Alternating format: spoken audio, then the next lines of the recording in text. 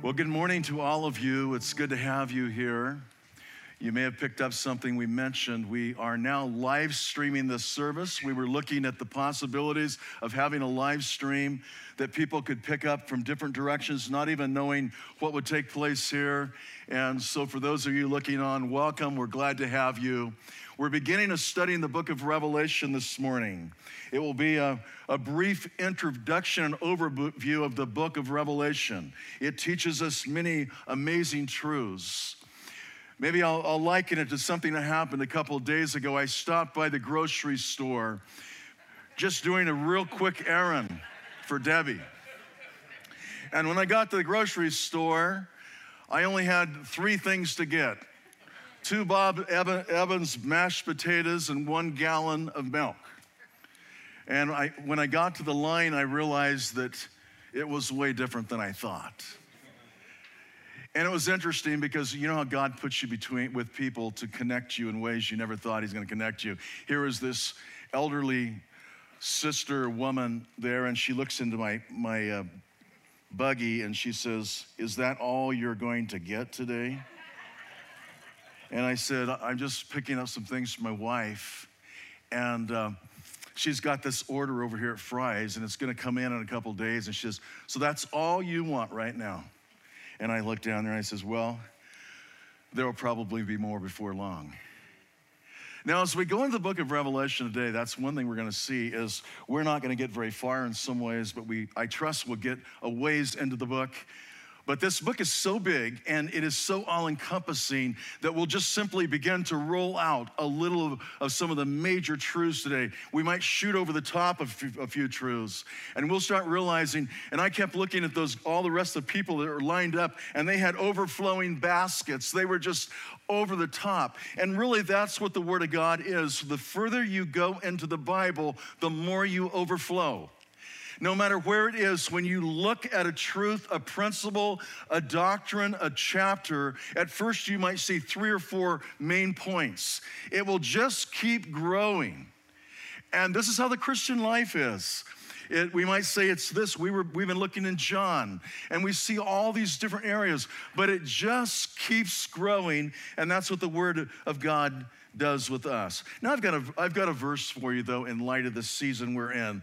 And this was shared by one of our brothers right before we came up here to the pulpit. And I just give this to you to bless you as we go into this service. Philippians chapter 4 verses 5, 6, and 7. "Let your gentle spirit be known to all men, the Lord is at hand. Be anxious for nothing, but in everything, by prayer and supplication, with thanksgiving, let your requests be made known to God. And the peace of God, which surpasseth all comprehension, will guard your hearts and your minds in Christ Jesus." One of those great anchor scriptures of the Word of God that we can just go to and say, God already has it. We just don't always see it. Now I'm going to invite you to turn with me in your Bibles to Revelation. And here it will be that we want to read beginning the first 3 verses as the Holy Spirit will speak to all of us as He chooses today. There is a great theme of the book that I just want to keep coming back to because it is so prolific.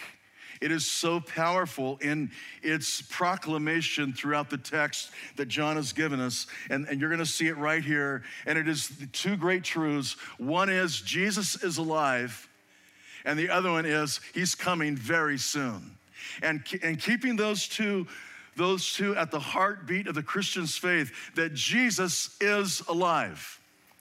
And Jesus is also coming, and he's coming very soon. And I think we'll look at a little bit of that today as we begin to open up this beautiful book that John wrote from the Isle of Patmos when he was exiled there away from the saints of Ephesus and Miletus and other places.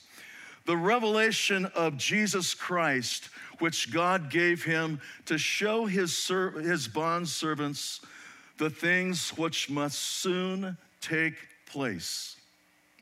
And he sent and communicated it by his angel to his bondservant John, who testified to the word of God and to the testimony of Jesus Christ, even to all that he saw. Blessed is he who reads, and those who hear the words of the prophecy and heed the things that are written in it, for the time is near. As John begins to enter into this book, I have no idea yet how long the Holy Spirit will have us here. We could spend the rest of the year.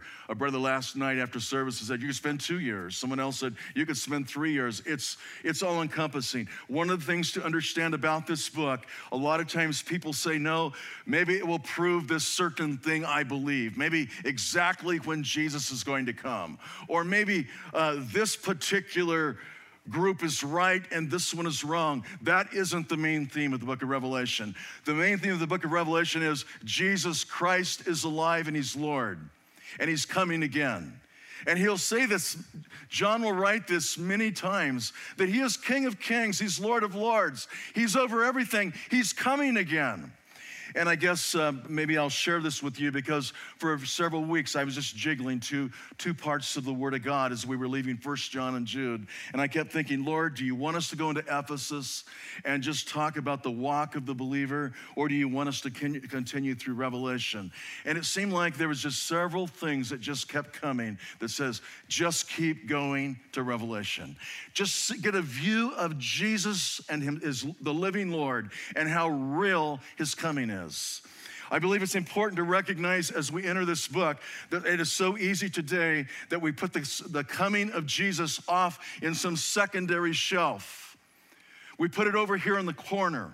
We forget that, yes, I understand that, but I've got a big business meeting this week. And when we look at the Word of God, though, we will see, as John himself writes it, but not just here. Paul wrote like this. Peter wrote like this. Jesus spoke like this, that the return of Jesus is so important to the Christian faith, and it's also the outlook of our life. The return of Jesus gets our eyes looking up, looking beyond that latest conflict or the tough meeting next week or whatever it may be. And as John enters this, he says in that very first line, the revelation of Jesus Christ. Immediately, the theme of this book is Jesus Christ, the great theme. But he's saying, I want to show you the origin of this writing. It's from Jesus. It's not my writing.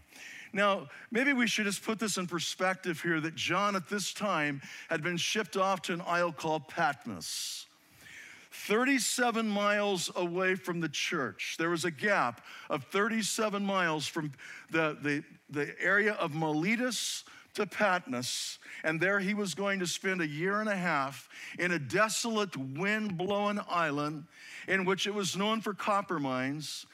And in that period of time, it's inferred that John would have even worked in the copper mines throughout the day, almost like a slave in his imprisonment. I used to think before I began to study this again that John kind of just sat there and just had this great, relaxing 1.5 years, but I don't think so. John was in prison for his faith.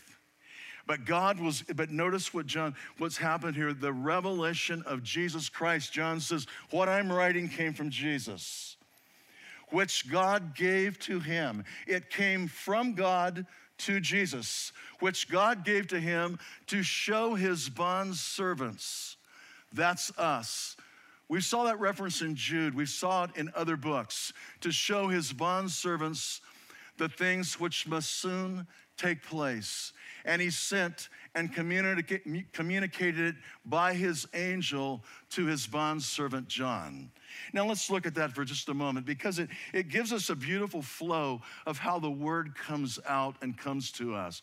First, this is the revelation of Jesus Christ. We see this. God gave it to Jesus. God is the origin of all truth. Even Jesus himself said, there's a lot I cannot do. Only the Father can give me that power. And John himself says, which God gave to him to show his bondservants the things which must soon take place. I want us to get that soon, because you're going to see this often in Revelation. The time is at hand, the time is near, Jesus is coming, it's real close. And when we look at it in light of this that soon take place, it's like you could put several different dimensions of interpretation to this. One would be, it will suddenly happen. It will happen just like that. As smooth as the world looks, one little thing shakes up everything. You know, it's interesting, we're entering this book just right now, and you think about how one little thing shakes up everything. It just changes our lives. And what John is driving at, I believe, is this desire that we would recognize how short time is and how little we have of guarantee. And he's saying he must soon come. It can happen very, very quickly. But remember this was written about 2,000 years ago through the Holy Spirit. We are in the last of the last days. And it's really important the church know that, and we're woke up to that. We're not anywhere with some big cushion. I believe, I've had people even today say, Pastor, what do you think really the Lord is saying through this? And I don't know exactly. I've read from different ones too. I've sought God. But one thing I know for sure, that God is speaking through this. And it may be a pure wake-up call to the entire world, that he really wants to get our attention to show us that he's in control. It may be a call back to the church, in which he's saying to the church that's become lazy and apathetical and comfortable. And we're going to see this later as we go on the book. There may be a call back. I want you back with me. I want you on my side during this time. But John, as he writes this, he says it's the revelation of Jesus Christ. God gave it to him. He gave it for the purpose to show his bondservants the things which must soon take place. And what he's saying is what you're going to read about, what we're going to study together. And I love this because I love to be right with you in the study. God's going to be speaking to me through this study just like he'll be speaking to you. But he's saying it's going to happen. He's going to show us what's going to happen. And I think there's a place as God's children that if we keep our eyes open and we keep our ears open and we keep our heart open to the Word of God, we're going to see things in these last days that are just going to open up, and we're going to see the Lord in an amazing way. But the Lord wants us to be there and to be looking. And he wants us to be in that place that we can see this. And John finally, as he ends this, and it's so characteristics of John's writing, so as he ends that first verse, and he sent and communicated it by his angel. This is Jesus sending an angel to his bondservant, John. Now get that, because sometimes we can jump over angels because they're somewhat mysterious. We don't know exactly what all they mean. But is it possible, as Galatians 6:1 says, don't be forgetful to entertain strangers, because some have entertained angels unawares. Is it possible that someone just showed up on the island and began to share with John, and he goes, wow, this is an angel from God? Have you ever had that encounter? I think I see a sister shaking her hand. Have you ever just had that sense that an angel came to you and spoke to you? I have. There's been a few times. Angels are message bearers. They're encouragers. They're warriors. They'll bring God's truth. And today we have the Holy Spirit within us, and he's communicating truth to us. But there's also another truth here, and that is it looks as if God sent an angel to John on the island. And he began to communicate this truth. John, I'm going to tell you things that I want you to write down, things that must shortly come to pass. I want you to get this. I want you to understand this. Maybe some of you saw Jeff outside this morning. I got a picture to put up here. It's for your own good. You have to stop touching your face. Real life, Debbie doesn't really nag me. She's a wonderful, wonderful sister in how but one time she says, you touch your face more than you need to. And look at what the deal is. It's backwards, isn't it? It should be on the dog. It's on the guy. And there it is. There's a pretty major adjustment. When we look into where we're at today, and maybe even when you think about John's writings, think about it like this, that John saw a church that needed adjustment.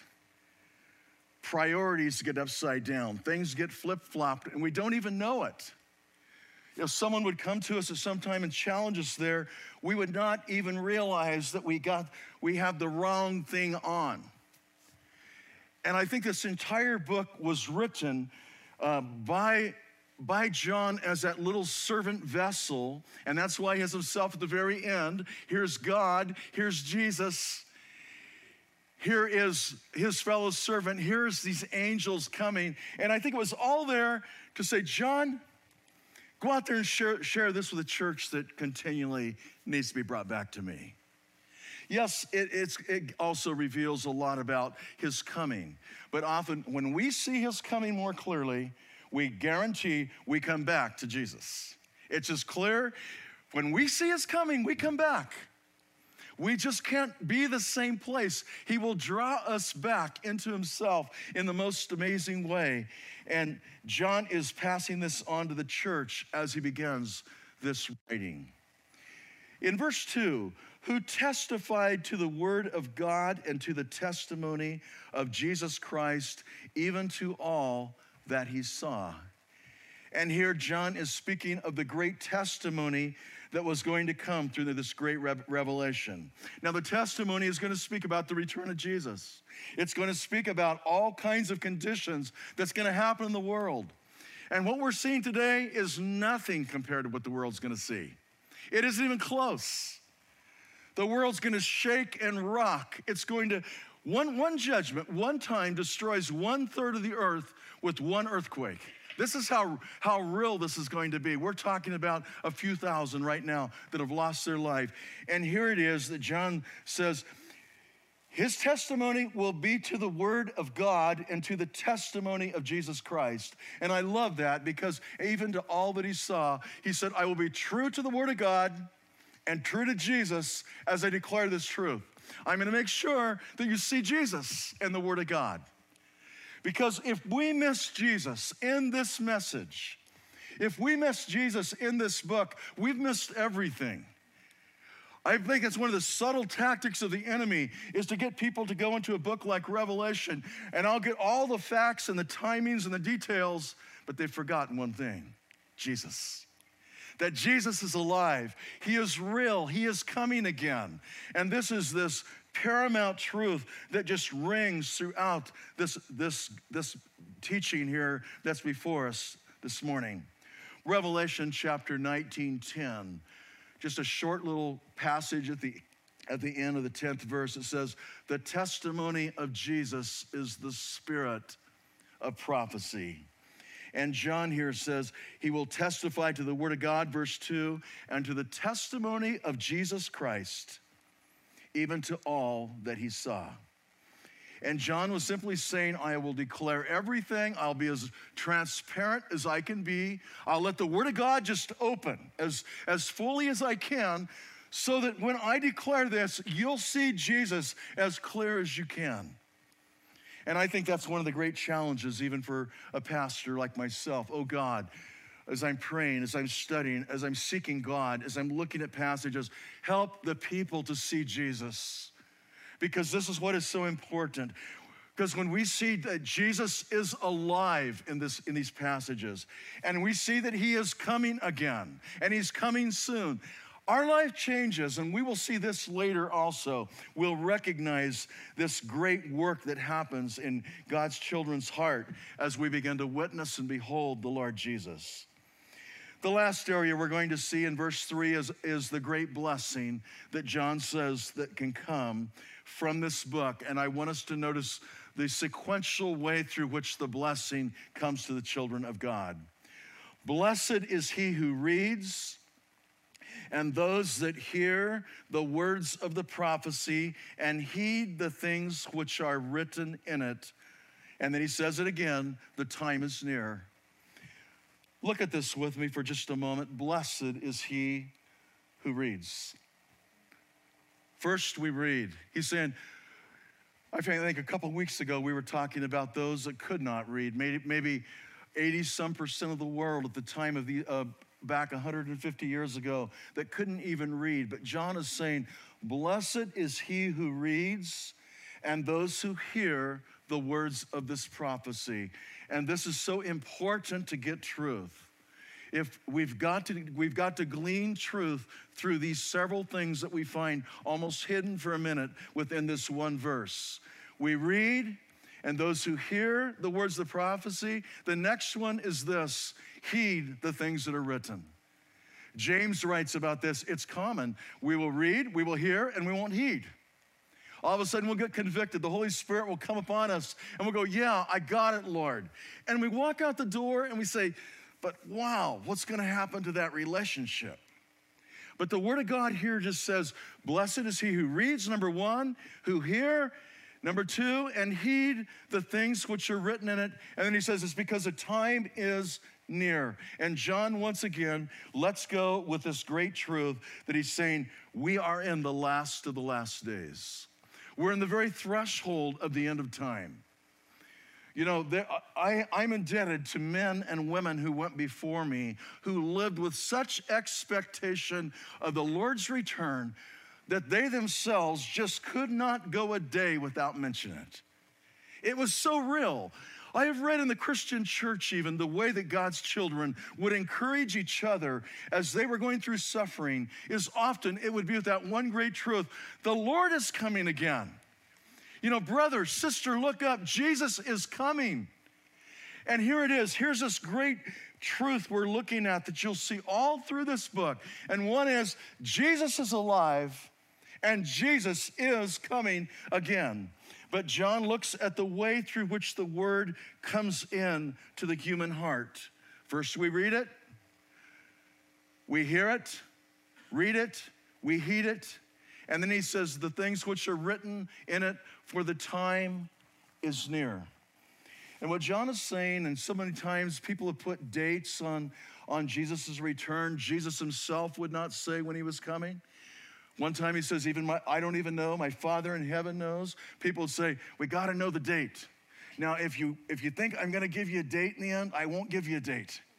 I will just simply give you a truth that is so real in the Bible, that Jesus is coming. And we're to be ready. He'll come in an hour when many people don't think he will come. He'll come in a moment. He'll come in a flash. He'll come like a thief. He'll come different ways. And there are different ways we'll look at those comings as we go further into this book. But I want to put up on the screen 5 basic views that people approach Revelation with.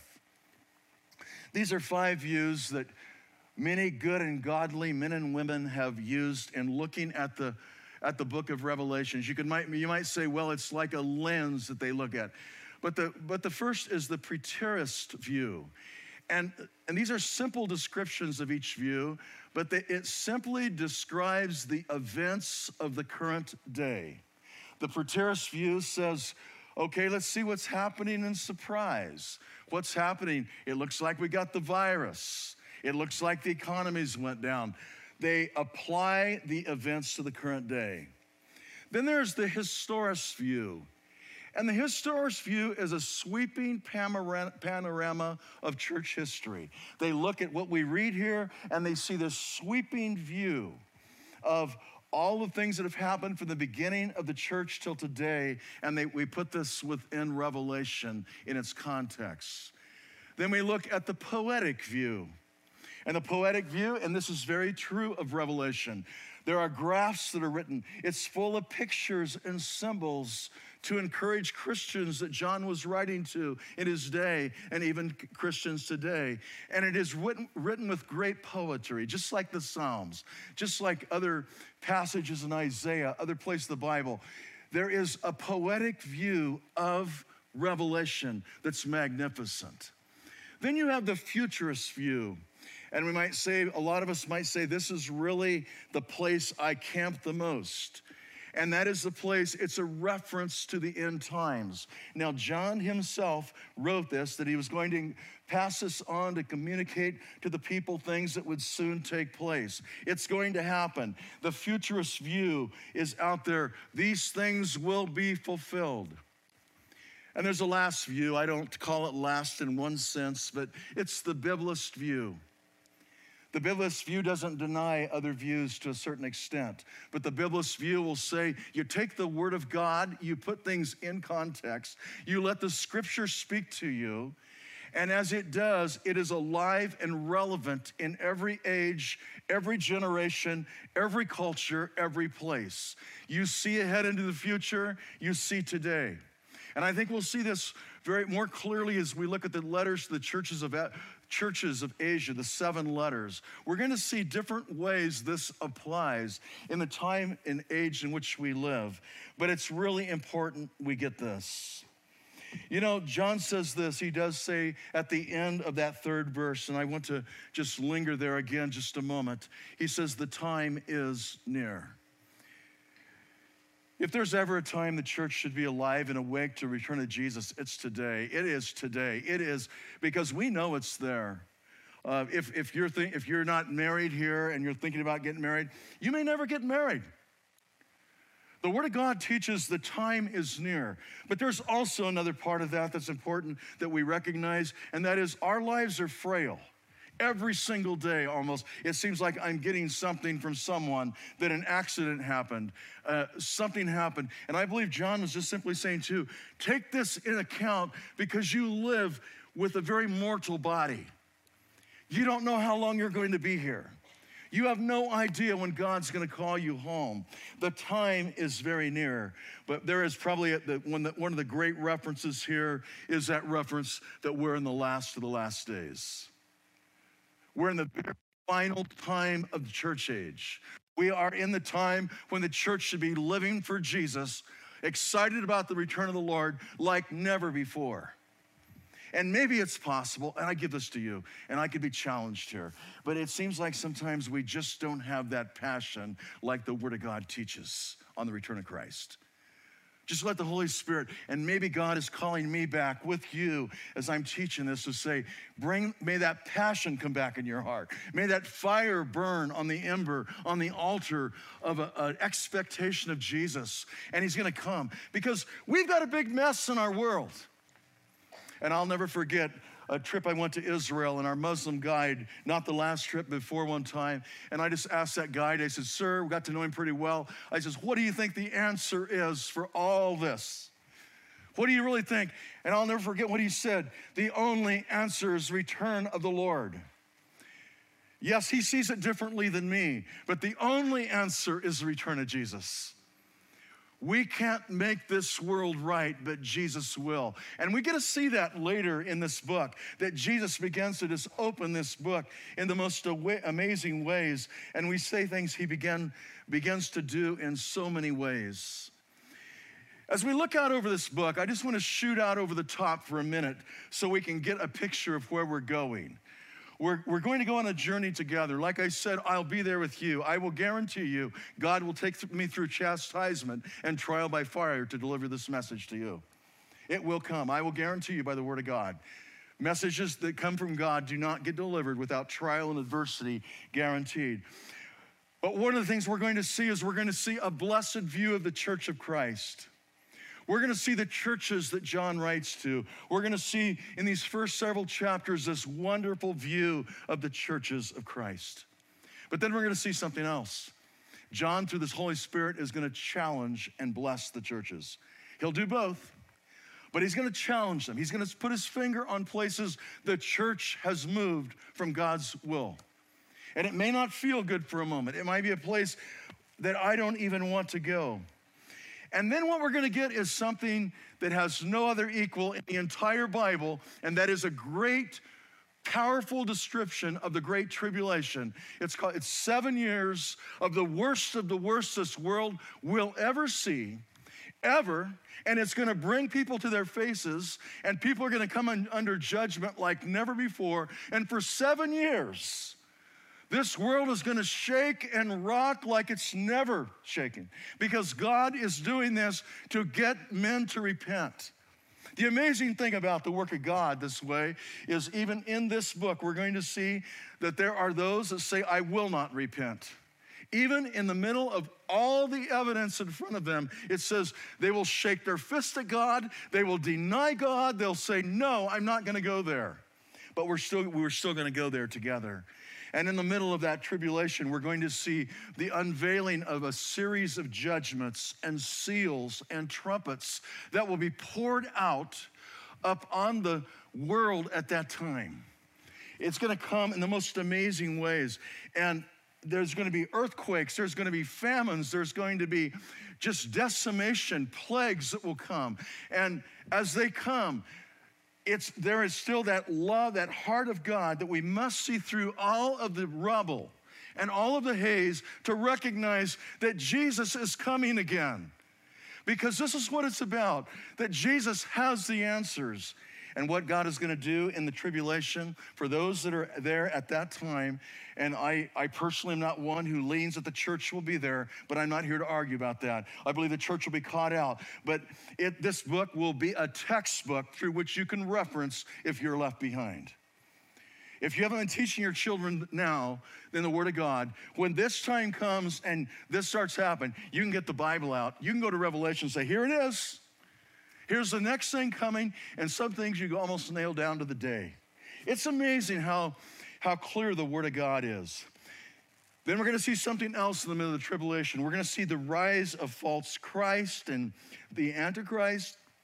Satan is going to come on the scene. He's going to be the great dragon. He's going to be bound into a bottomless pit. He's going to be thrown down there. He's going to fall for 1,000 years.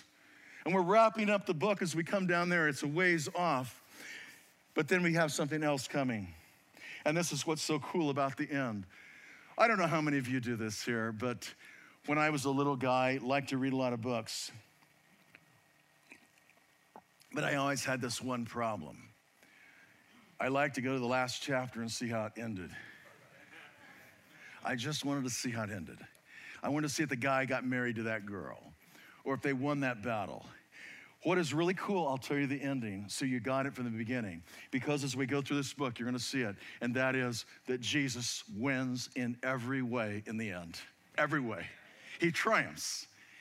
It's a shout of the Lord Jesus. He wins. He conquers through the church. He conquers through angels. He conquers everywhere. And when we can have that in our heart today, it's so amazing, because when we start thinking about a living Christ and Jesus coming and Jesus winning, we've got a message for this world. We've got a living hope. We've got a place to go that no one else can go to. And we can just be amazed at God and what He's doing. You know, my father loved biblical prophecy, and I'm indebted to my dad in this way. He loved the study of Bible prophecy. There was times I knew Dad studied Bible prophecy for 40 hours a week. He loved it. He couldn't get it out of his heart. My grandfathers on both sides were pastors. They loved it. You'll begin to see a deeper love here possibly as I take you through this than you may have recognized in previous teachings. But I remember one time Dad just stopped, and he'd been in Revelation for a while, and he says, John, don't ever forget this about Revelation. And I want us to get this as we go further. I wrote it down the best I can remember. He's still alive today. Revelation is not a book for believers to argue over, but rather a book for saints to rejoice in and sinners to be warned by. And if we can get that and hold on to that it's not an arguing point, but it's a place that we as saints can find tremendous consolation. But sometimes God, even in our little study, He might say, you gotta get the back of the book. You gotta see the end. I win. And this is what Jesus says, and it's gonna be amazing the way it's gonna be. He's gonna come again. He's gonna come. And in the last page of this book, the last chapter, the last verse, He ends with grace. The grace of our Lord Jesus Christ be with you all. And what He is saying is grace triumphs every time, in every place, in the most amazing ways. I have another verse for you as we think of the end here. 1 Corinthians chapter 7, verse 29, verse to 31.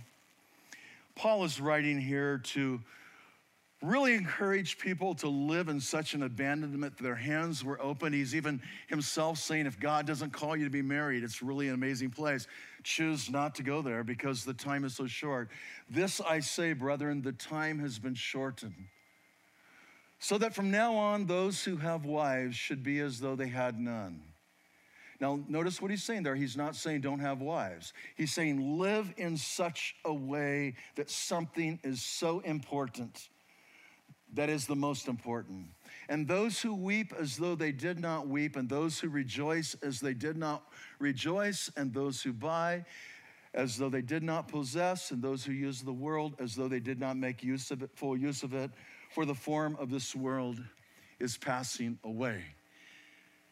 In the first part of this, he says the time has been shortened. In the last part, he says it's passing away. And I think that's another thing John was referring to as he was writing here about the shortness of time. He's just saying it's coming really, really, really close to the end of the age. And with the end of the age so close, it is so important that the church is ready for the end of the age. Jesus even speaks about that time that if he would come and find us sleeping, find us not ready, what would it be like?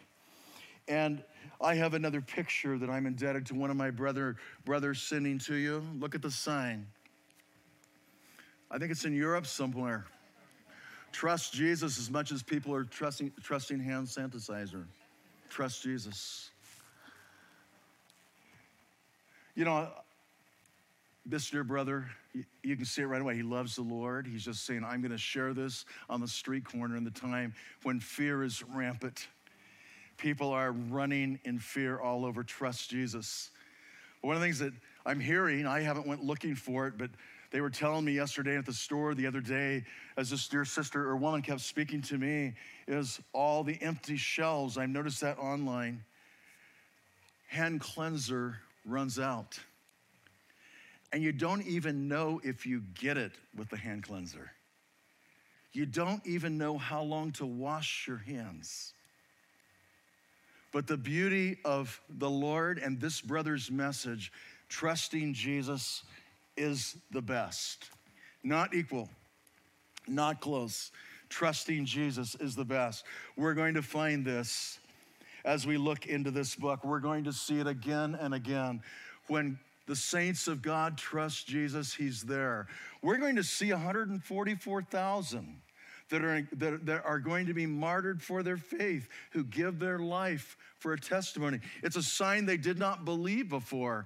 They heard the gospel message. They didn't really believe. Now they believe. And now they're witnesses and they're alive for Christ. And they suffer for their faith. They give their life. They don't take what we're going to see later is the mark of the beast. They don't love their life even unto death. But the important thing is that the passion that will take them to the place they will surrender their life for Jesus is the very same passion the Word of God speaks of throughout that should possess the child of God today.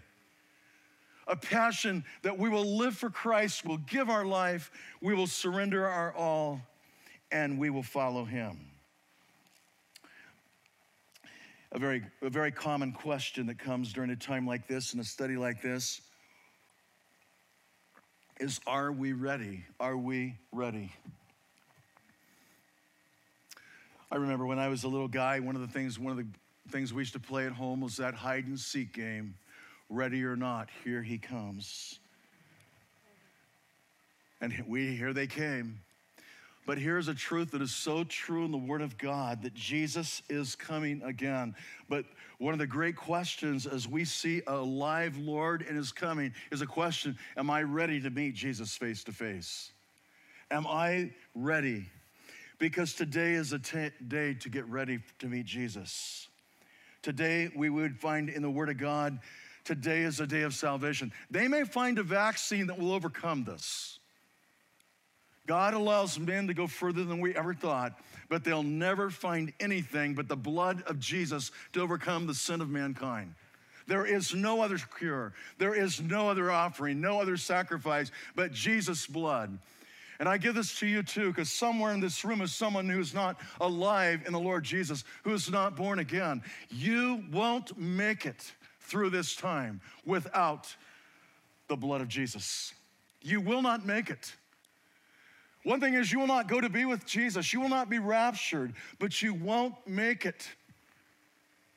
Because what will come is, the Word of God says in the book of Luke, it's so powerful that it would even deceive the very elect. I remember telling my mom that one time, you know what? I'm going to give my life, Mom, someday. And I remember what Mom said. She said, are you aware that he is so powerful that he will deceive the most very elect? No, you will only make it through Jesus. You can be translated. You can be caught up in the clouds to meet the Lord in the air. You can find that. But if you find yourself, and I think I'm speaking to someone here today that may be there, if you find yourself there and you have resisted the Lord Jesus in your heart, you might have been a church member. You might have been born in a Christian family, but if you have resisted Jesus, if you have not surrendered at the altar of repentance and faith in Jesus Christ, you won't make it. You can't make it. He's too powerful. He's too deceptive.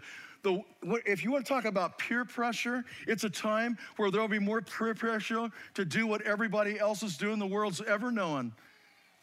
The Word of God says one place, all men will follow after the beast. They will run. Another place it says they will even come to the place they will desire to seek death and they will not even find it. But the Word of God says you can't make it without Jesus. But here's the other side of that truth that is so important. With Jesus, you can do everything. With Jesus, you can do all things. With Jesus in your heart, you can stand up against every deceptive tactic of the enemy, against every maneuver he ever has, because you are a child of the King. You're a child of God, and God gives you that spirit of power and of love and a sound mind. And if there's ever a day that the church needs to walk close to Jesus, it's today. We are in the last of the last days. Paul wrote to Timothy and called them perilous times. He also told in Timothy, people will just walk away from God in the last days. We're seeing that in our era. But the beauty of the gospel is, through Jesus, you can make it. I can make it. Through Jesus, you can overcome through the very blood and the work of Christ, and you can be with him forever.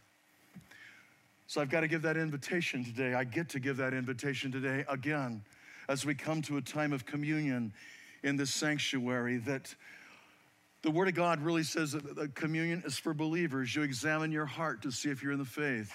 If you're not in the faith, it's time to surrender your life to Jesus so that you can commune with him one more time in faith, allowing him to come to that place of saying, Lord, I am coming to the place of your sacrifice, the very way I can make it no matter what comes. Even today, it's kind of interesting that we're here, right here, at a time when we're here, right here as a nation too. I don't know what next week will be. Our leadership will get together, we'll pray, God, do you want the doors still open next week, or do you want to just simply live stream?